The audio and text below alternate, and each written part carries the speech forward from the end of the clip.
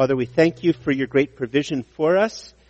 We ask that you would pour out the Holy Spirit upon us and make us a very generous people, a people who desires to bless this city, bless other people groups right to the ends of the earth, that you would help us, Father, not only to bless this city with the best of our talents and our gifts, but also by the sharing of the gospel, by telling people of Jesus. And we ask now, Father, as we pause to dig deep into your word, that you would dig deep into us, that you would touch us at the level of our heart and shape us by the gospel. And all these things we ask in the name of Jesus, your Son and our Savior. Amen. Please be seated. We're going to talk today about something that Canadians aren't supposed to talk about. We're going to talk about death. Something that Canadians aren't supposed to talk about. And like when I say that, some of you might say, well, no, George, we can talk about death. But usually what that means is we can say a few flippant things about death. But if you were ever at a party and you made some comment about we're all going to die, and I don't know, the person who's the least drunk or the most drunk would make some type of a flippant comment, another person makes a bit of a joke, and then we'd move on to another topic. But if you said, no, time out here, what do you think death means? What do you think death means? What do you think about the fact that you're going to die? Maybe tomorrow or tonight or in a few years. And if you were to try to press the topic, the room, the temperature, it would get very chilled very, very quickly. Because we can make the odd flippant comment about death, but we're not really allowed to talk about death. It's something which is not very Canadian. And in fact, it would even be viewed in many churches as something depressing. And we don't come to church to be depressed. We come to church to get a few positive and uplifting thoughts to help us through the rest of the week or whatever it would be. But we're going to talk a little bit about death this morning. And I'm going to talk about it because the Bible talks about death. What is it? I don't know, in heaven I might find out more of the story. I will find out the whole story of my life and the meaning of my life. And maybe there's been many times when I've been very close to death. I know there's been some times I've been in the car and, somebody started to go into my lane and, we're all going 115 kilometers an hour and I don't know, it could very well be that if that person had just been a tiny little bit more inattentive or I had been a tiny bit more inattentive, I would have died in that accident. But I've never had an illness yet that, I had one time when I thought they diagnosed me with a heart trouble that would have drastically changed and probably shortened my life, but that turned out to be a misdiagnosis. But I haven't on one level had to be close to my own death. I have in terms of family members, obviously, and as a minister I've done lots of funerals. In fact, I felt really, really bad about it. During the Arise a couple of weeks ago in December, we had the Arise dance group here, and there was a person who came to the church, and she came up and she said, "Do you remember me?" And I have to confess, I said, "You look familiar, but I can't remember you." And then she told me, "You did the funeral for my baby."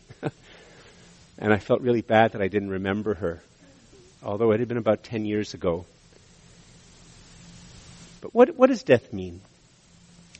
We all are going to die. Every single one of you here, unless Jesus comes back, you're going to die. And what does it mean that we're all going to die? That you're going to die. It's not an abstraction. It will be real someday. It's funny, why is it that we Canadians don't even want to think about that it would be viewed as, many of you would already say, or maybe if you're a guest, you think, okay, George, let's move on to another topic, you're pushing this too far. It might be getting a bit uncomfortable, but why is it that we feel so uncomfortable about talking about death? If you think about it, on a sense, death, from one point of view, is completely and utterly natural. Nobody gets upset if we talk about gravity or the sun rising, but we get very upset talking about something which is natural. Why is it that we find death, which is natural, why is it that on one level it's natural, but on a very, very fundamental level we don't think it's natural? We think there's something just wrong with death. Why is that? And if we live in a world where everybody dies, doesn't it seem then as if death wins? And if death wins, how is it that life has any meaning?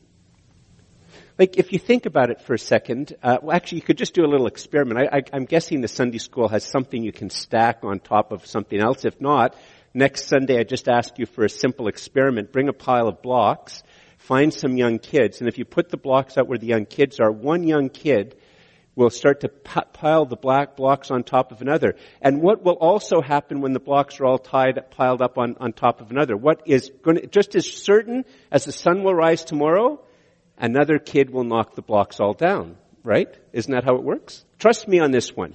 If anybody has more than one kid, if one kid starts to pile some blocks on top of the other, it's just a matter of time before another kid comes in. In fact, sometimes when kids get really into knocking the blocks out, the poor the building kid gets maybe only 3 blocks up, and some other kid with great glee comes and kicks it. And the poor builder kid never knows if they're going to get 3 blocks up or 8 blocks up or 10 blocks up, but one thing they know for certain is that the blocks will be kicked out. But isn't that like life? Like, don't every single one of us not know if we've just built 3 blocks and then we're going to die on our way home, or whether we might get to build 20 blocks or 30 blocks high, but they will all be knocked down. And if you see any kid who's trying to be the builder, building those blocks, the one thing you know for certain is they start to scream in anguish and anger. And if their mommy or their daddy is nearby, they scream for their mommy and daddy to come and fix it. And if it's not fixed, they stop building, because it's meaningless to stack blocks on top of another if some other kid at any random moment is going to come and knock the blocks down. But isn't that life? Like, is that one of the reasons we don't like talking about it? That if at the end of our life, all that's going to happen is we die and death wins, then, like, what is the point of having children? Those of us who are able to have children. Like, what is the point of bank balances and careers if it can just be taken away in a moment? And why is it that, well, I guess we can start to see why it is that we don't want to think and talk about that.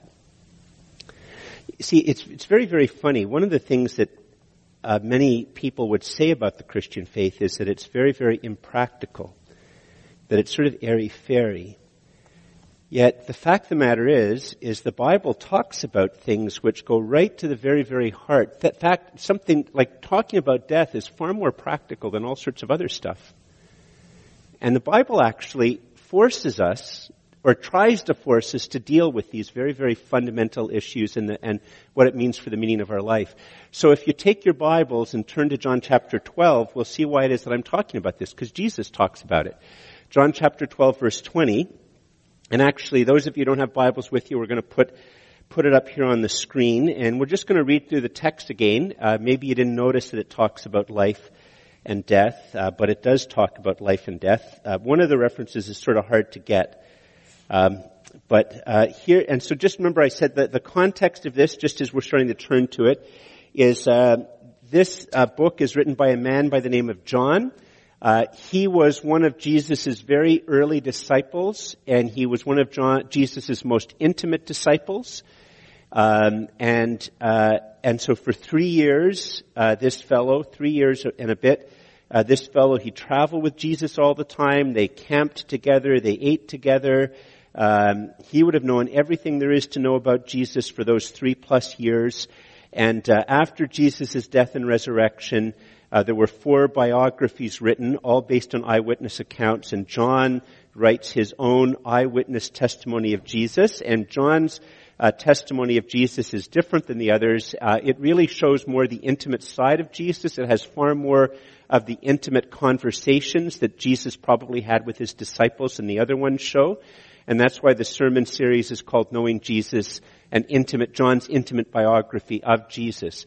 And one of the ways that John organized his story of Jesus is he wasn't concerned by chronology.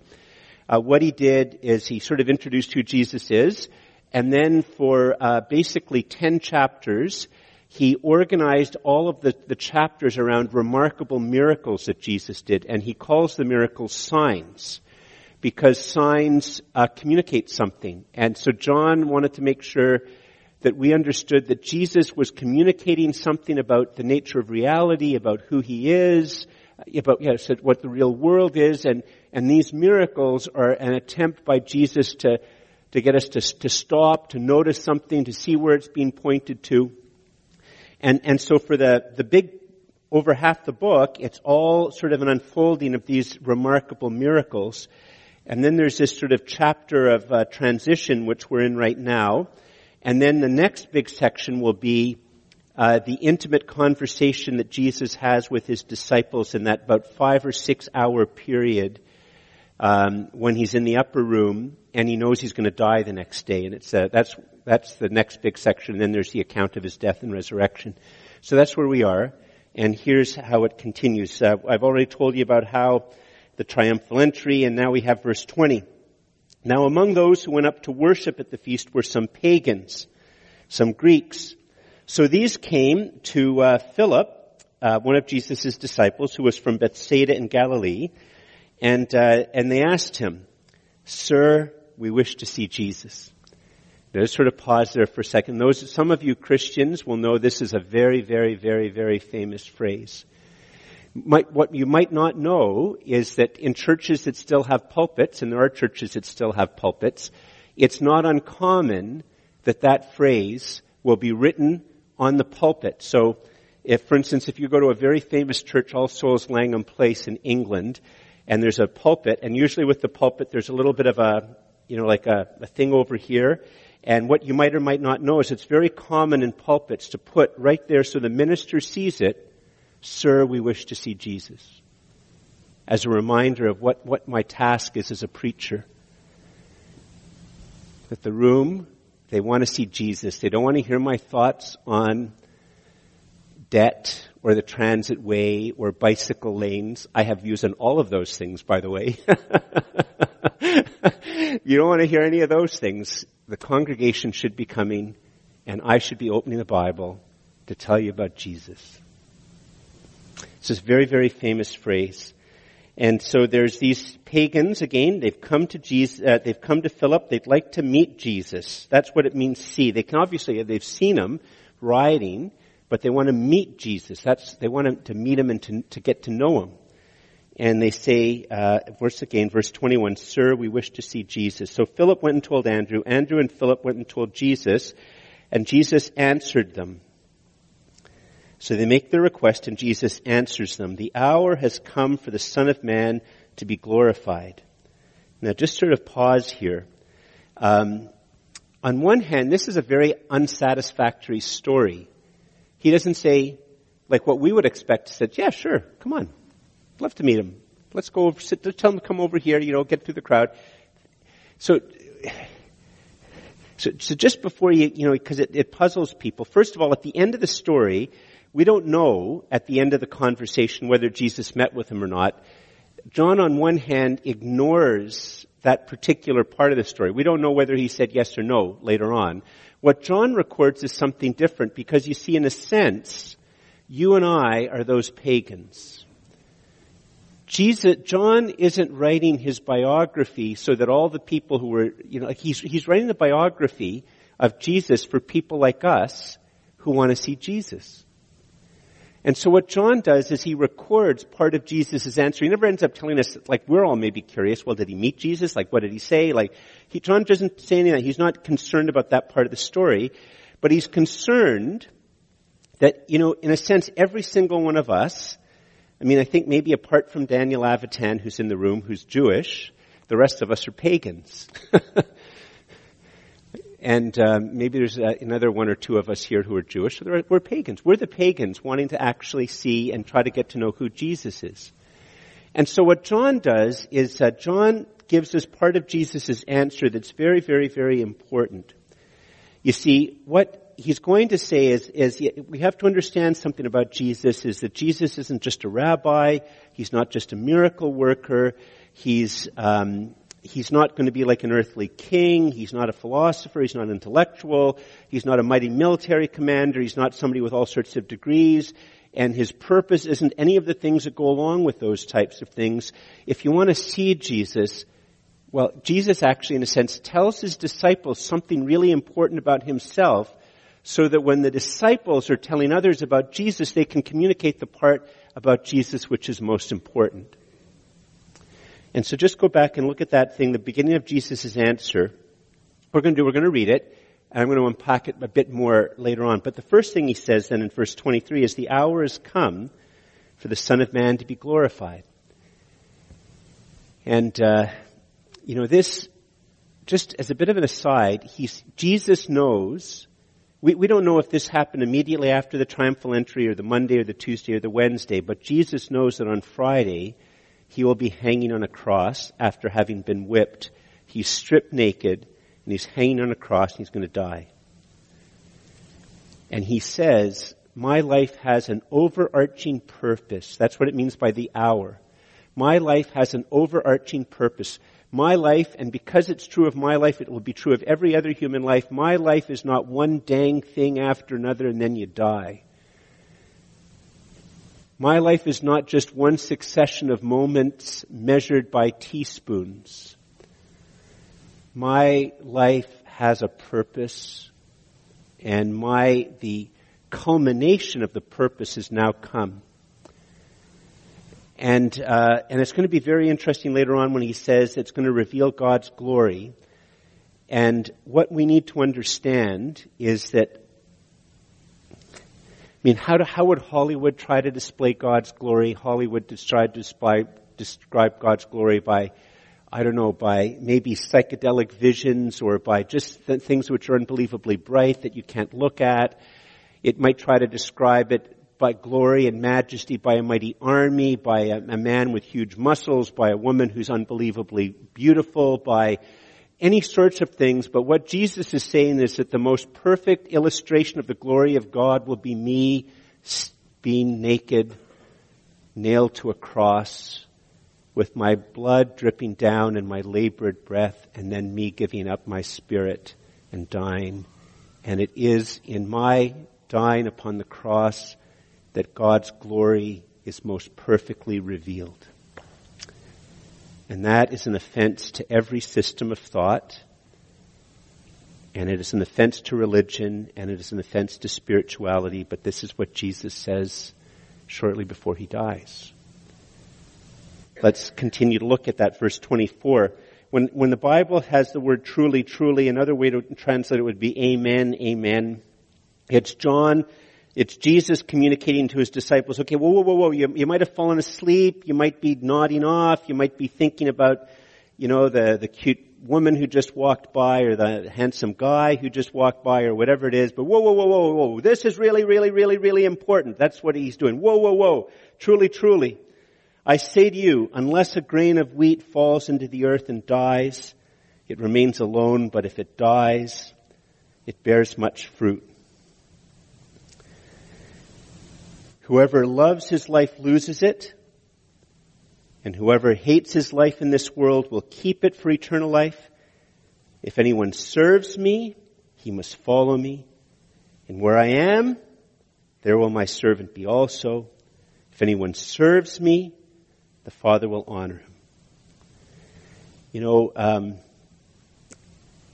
It's almost creed-like in its simplicity, and I have to think that not only, of course, in an oral culture like that would they have remembered words very well, but I wonder, this would probably be on one level easy enough to memorize, and you wonder if Jesus said it over and over and over again to his disciples when he was walking from one spot to another, because there's a rhythm and a balance to it. I tried to illustrate that right with my hands. Whoever loses his life, whoever loves his life loses it. Whoever hates his life in this world will keep it for eternal life. If anyone serves me, he must follow me. Where I am, there will my servant be also. If anyone serves me, the Father will honor him. So we don't know whether the pagans wanted to come to see Jesus because they were impressed by his teaching or his miracles or whatever. We don't know if they wanted to really just become his followers or if they were going to try to squeeze Jesus into their categories of thought and their systems of thought. And what we can see here is that whatever no system of thought that's developed purely by human beings will culminate in a place whereby God hanging on a cross A man hanging on a cross, God hanging on a cross, is a sign of the glory of God.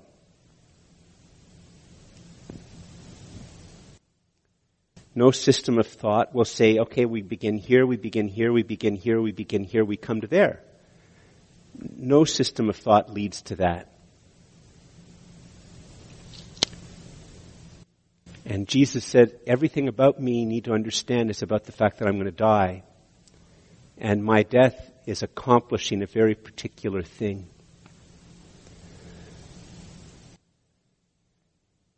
And then many people are puzzled by, okay, well, look at verse 25. What do you mean by whoever loves his life loses it? Like, shouldn't we be teaching people to love their life?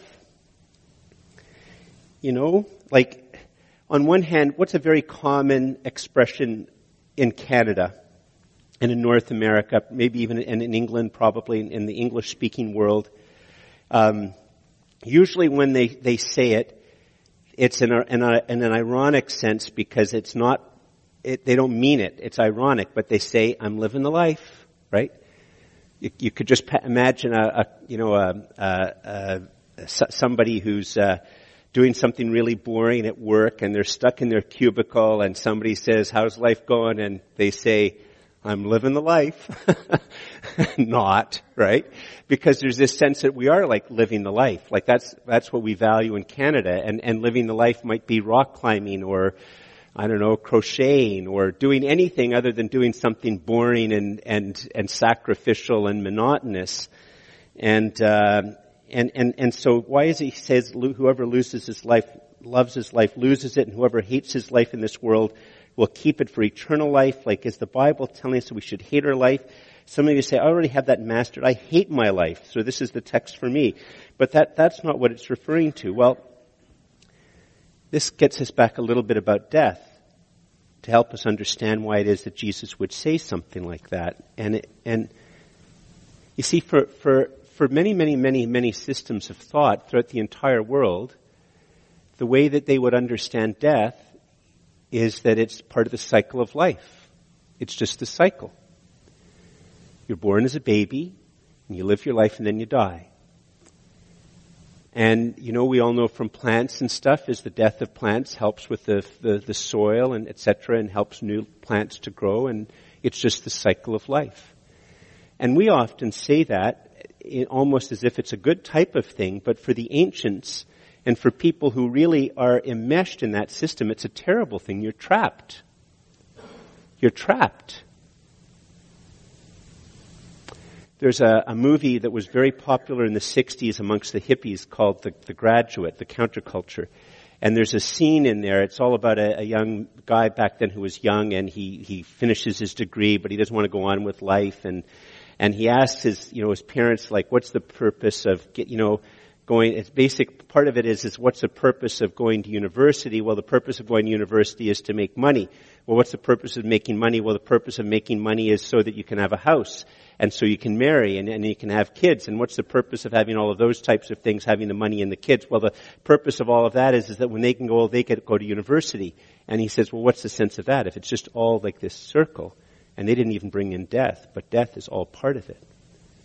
And so once again, we ask this, like, what is it about death? Why is it that on one hand, death is unbelievably natural, and it seems as if it wins, and yet on the other hand, in our deepest longings and yearnings, we think to ourselves that death isn't natural, that life is natural. Nobody in Canada would say, I'm living the death. No, I'm living the life. That's what we want to live. We want to live the life. We don't want to live the death.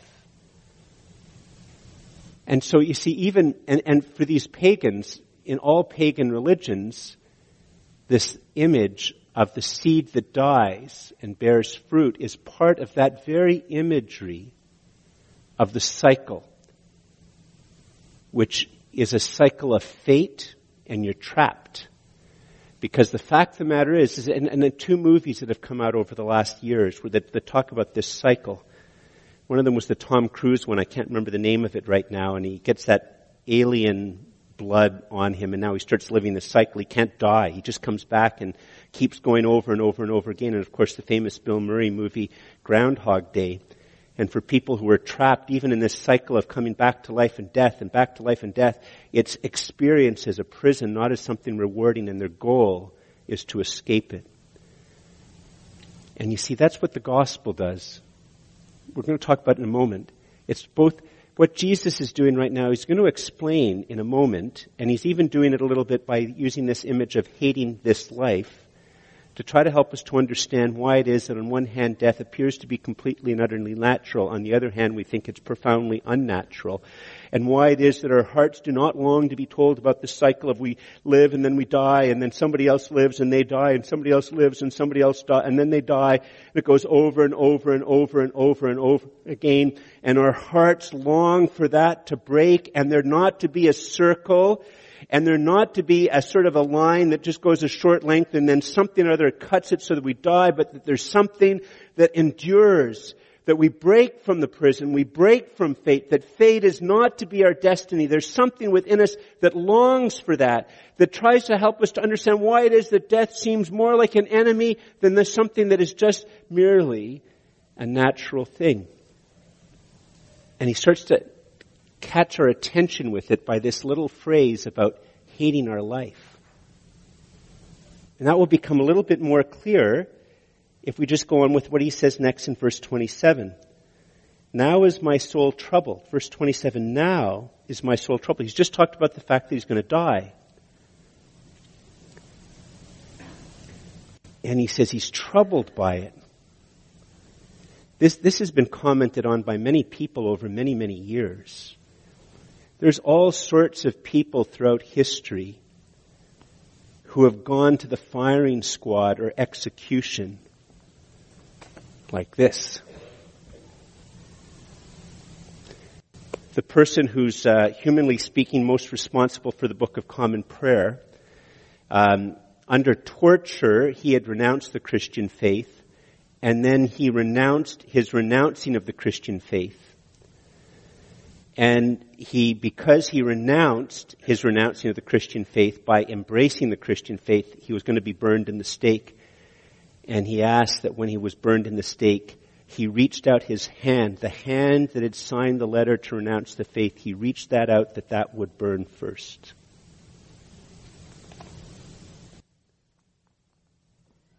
And why is it that so many human beings have faced death and not been troubled? And Jesus is troubled. Look at verse 27. Now is my soul troubled. And what shall I say? Father, save me from this hour?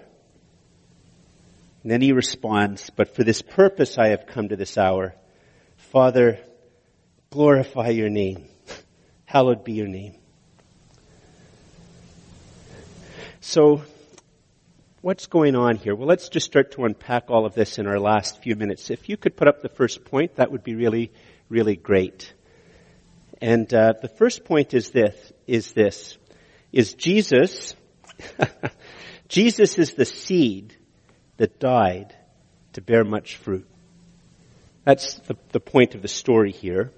Is if you look at it, he says it very, very clearly. Truly, truly. Remember I said that means whoa, whoa, whoa, whoa. Even if you're falling asleep, whoa, whoa, whoa. Don't, even if that's all you remember, just remember this. Truly, truly, I say to you, unless a grain of wheat falls into the earth and dies, it remains alone, but if it dies, it bears much fruit. And Jesus is that seed. He is that true and greater seed. On one level, you see, here's the thing, is if Jesus is in fact what he claims to be, and we believe it's true, why? Because he defeats death, which we're going to talk about that in a moment. He is the one who rose from the dead. He has defeated death. He has defeated that which causes death. He has done it not as a way to show how powerful God is, although it does show how powerful God is, but he does it for human beings, ordinary human beings like you and me. And that's what he's saying here. He did not come to not die. He came precisely to die.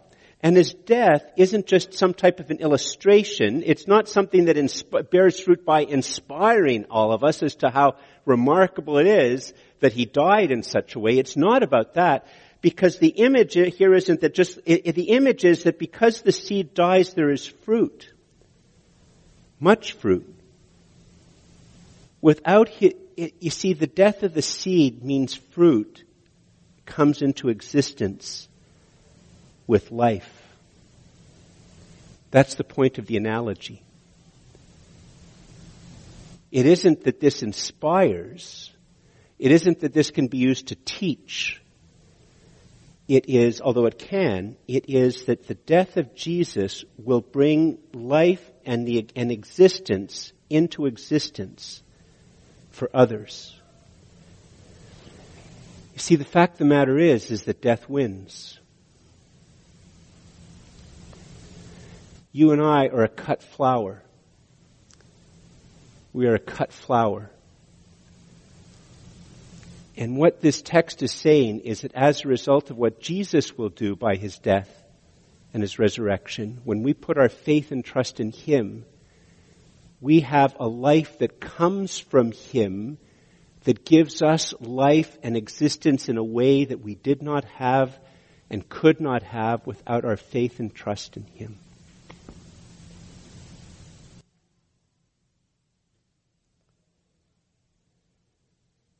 So it's not a matter of an example, it's a matter of actual fruit. The fruit, if without the seed dying, and if it's a coin that dies, no fruit happens. If it's a rock if you put a rock in the ground, nothing happens. You put a coin, you put a $1,000 bill, a $10,000 bill. I don't know how big a bill, you put that in the ground, nothing happens.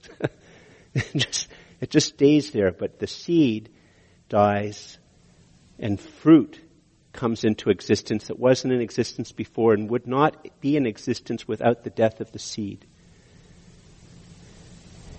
So that's what Jesus means when he says, "Truly, truly, I say to you, unless a grain of wheat falls into the earth and dies, it remains alone, but if it dies, it bears much fruit." But what is this about him being troubled? And what is it about, well, if you could put up the next point. Death is a sign and instrument of the Lord's judgment on the bent human desire to be God.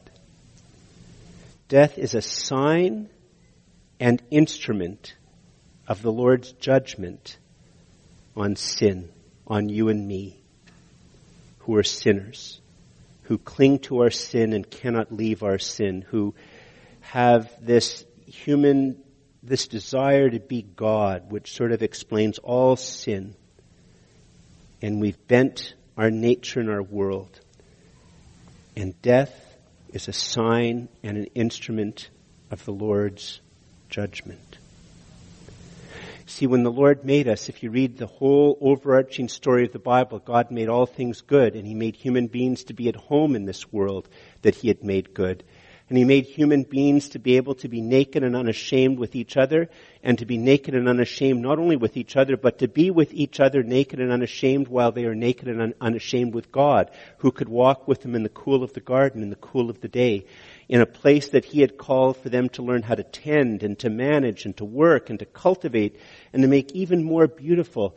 And that is how God made human beings to live, and there would have been no death. And death comes into the world when human beings decide that they are no longer going to trust God, that they are no longer going to, in a sense, allow God to be God and them to be creatures, but that we human beings want to be the center ourselves. We want to be the maker of our own lives. We want to be the definer of our own lives. We want to be God. Whatever happens to God, we don't care. But we all know that there can only ultimately be one God, and that explains so much conflict that goes in families and schools and businesses and in this world. And the United States right now, the Congress wants to be God, and President Trump wants to be God, and the Republicans and the Democrats, and they all want to be God, and there's fighting, and it's not all fighting, but it comes up so much and so often with ambition, and whether it's sexual sins or intellectual sins or greed or whatever, all of it comes from our human desire, which is a bending of who we were, a breaking of who we are, that we desire to be God. And what we see it is that desire that brings to be God, to disconnect ourselves from God and be our own God. It is as a result of that that death comes into the world. And all death is a sign of the fact that we are under God's judgment, and in fact is the instrument of God's judgment. And that's why on one level death is completely and utterly unnatural, but we understand and experience it as not something that we want. Our culture, because we don't want to talk about it, it doesn't give us any language. So only the Christian faith I think, gives an account of this fundamental human experience of death being natural, yet us not feeling it's natural, and somehow wanting to avoid it because we want to avoid the Lord's judgment. So why is it that Jesus, understanding this, why that helps us to understand something about why it is that Jesus did not, on one level, he did not want to come to this point of death. Because you see, if Jesus is going to deal with death in a way that you and I can have life and existence in life, Jesus can't just sort of somehow both defeat death. He has to defeat that which causes the death. If you could put up the next point, that would be very helpful. When Jesus died, he bore every reason that you have been judged and the judgment itself. When Jesus died, he bore every reason that you have been judged and the judgment itself. See, the fact of the matter is that in many things, if we think about it for a second, on one level, sin is its own judgment, its own punishment. And we understand that there's a type of a fitness between it. I just finished reading a novel, and in the novel, the bad character, because I like novels where there's murders and all that type of stuff and justice at the end. But you have this sense, it's written by a non-Christian, it's just a very, very common type of novel, and in a sense, the big evil of the man in his life is that he kills people, and the particular protagonist, the way he killed the protagonist's loved one was by throwing them out of a window on the 20th floor of a building, and the person died to their death. And he's an evil man and he's a bad man, and when the judgment finally comes for this bad fellow, how does he die? He dies by being pushed out of a window to his death. And the reader goes, yes, there's something fitting that the sin that he committed is the fate that he endures. So you see, there's two different images in John. I'll give you John's gospel in a moment, but and so why is it that Jesus, in a sense, is hesitant? It's not that he's lacking courage, but Jesus is going to experience something that he has never experienced in his entire life. He is going to drink something that he has never drunk in his entire life. Something is going to touch his lips and touch his heart and touch his body that has never touched his entire life. Because you see, while I have not been able to live my life without being bent and out being in rebellion against God and not without being able to sin, the Bible tells us that Jesus lives the life that I could never live. That Jesus lived his life and he never sinned. He never fell prey to envy. He never fell prey to the form of sin that is anger. That he never he was never prone to pride. That he never was prone to wishing murder for other people or being selfish. That he was tempted by all of these things, and he was able to resist the temptation. It's another sermon as to all this means about the depth of human experience, but he was able to experience these temptations without ever partaking of them. And in several of the Gospels, the image which is given at the time of Jesus' death when he's in the Garden of Gethsemane and he's struggling with what he's about to do the next day, die on the cross, and they use this biblical image of the cup. And in the biblical image of the cup, it's this old image that it's as if, and we can just sort of think of it as a sorcerer or something like that in a fantasy novel that takes the evil out of a person's heart and the evil deeds that have been done. And they take it out and they turn it into a type of a liquid that all goes into the cup, and then somebody has to drink that cup. And so the image is as if all of George's pride, all of his anger, all of his envy, all of his sexual sins, all of his desires at times that he wanted, that wished that somebody would die or that they would be obliterated, and all of those things that so close, that are so cling to me, they are drawn out by God, and as they are drawn out by God, they are distilled into a liquid that goes into an unbelievably foul cup. And in that unbelievably foul cup is not just George, there's Louise, and there's Jason, and there's Shirley, and there's Ross, and there's Daniel, and there's Christine, and all of their foul stuff. And the image is that when Jesus is dying on the cross, that he takes that cup, and his lips have never touched that, and he drinks that cup. And that's what he bears when he dies. John's gospel doesn't use this image, but if you go back and you read John from the beginning, you'll see that the first way that Jesus is introduced is the same image but a different one. Behold the Lamb of God who takes away the sin of the world. It's the same image. The image is of as if God brings one of a, that I lay my hands on a lamb, and the image of is that as I lay my hands on the lamb, all of those things that I've just described, my pride, my anger, my arrogance, all of those things, they come out of me and they go on the lamb and it dies. And the image is, as the Son of Man is in a sense, every human being who's ever existed, we one after another put our hands on Jesus, on his head. And all of those things that we have done are on him. And he's been tempted by pride but never been proud. He's been tempted by sexual sin but never succumbed. He's been tempted by anger but never succumbed. Tempted by greed but never succumbed. And now he will taste and experience not the whole world's. And that's why he hesitates before his death. You see, when Jesus died, he bore every reason that you have been judged and the judgment itself. If you could put up the next slide, that would be very helpful.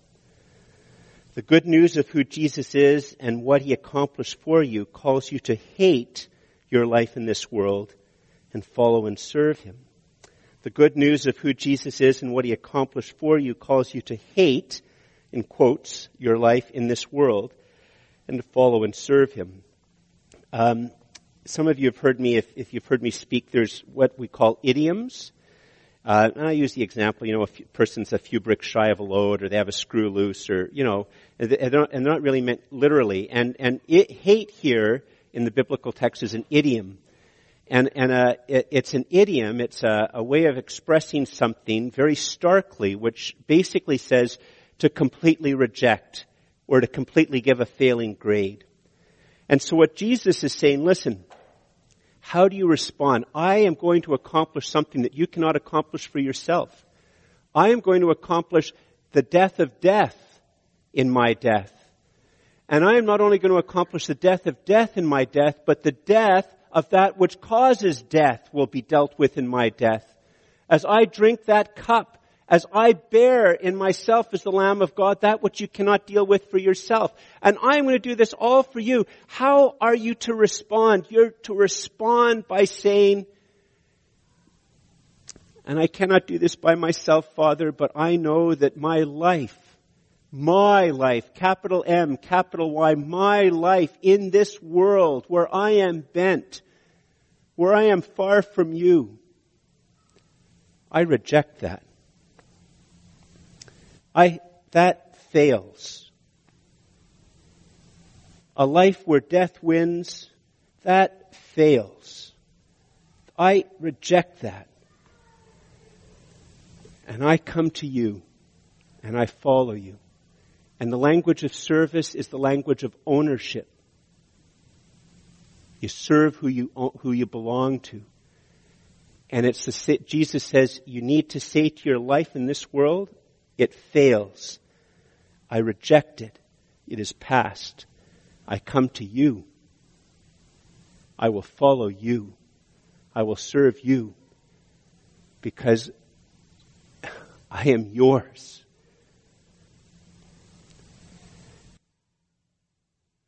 And that's how we respond. And just in closing, there's this look back, I don't know if you can put it back up on the screen, Rebecca. Verse 25 and 26, it says, whoever loves his life loses it, and whoever hates his life in this world will keep it for eternal life. See how that, what that means? And then it says, if anyone serves me, he must follow me. So you begin by following, and then the serving is it. And where I am, there will my servant be also. If anyone serves me, the Father will honor him. It's an image of what it means to be in the Christian life and for all eternity. I am with Jesus, and I am with Jesus being honored by my Father in heaven. That is the Christian life that begins now and goes for all of eternity.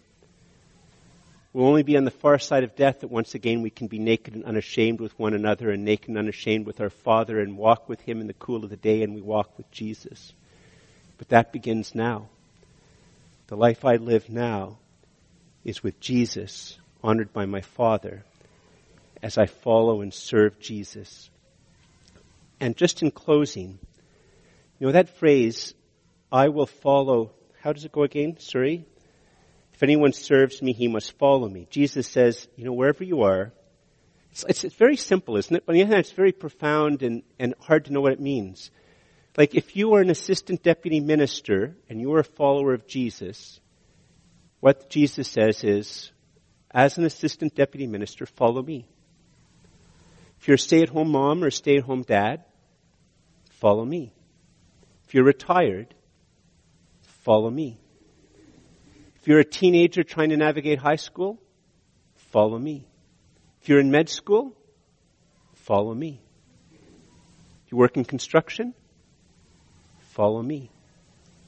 If you're unemployed, follow me. It doesn't tell you exactly what it's going to mean, but on one hand, it is a very, very, very simple, profound thing that we can call out to the Lord about what it means. If the Bible tried to say something about exactly what that looked like for both the assistant deputy minister and the unemployed person, it would be ridiculous. But we deal with a living Savior.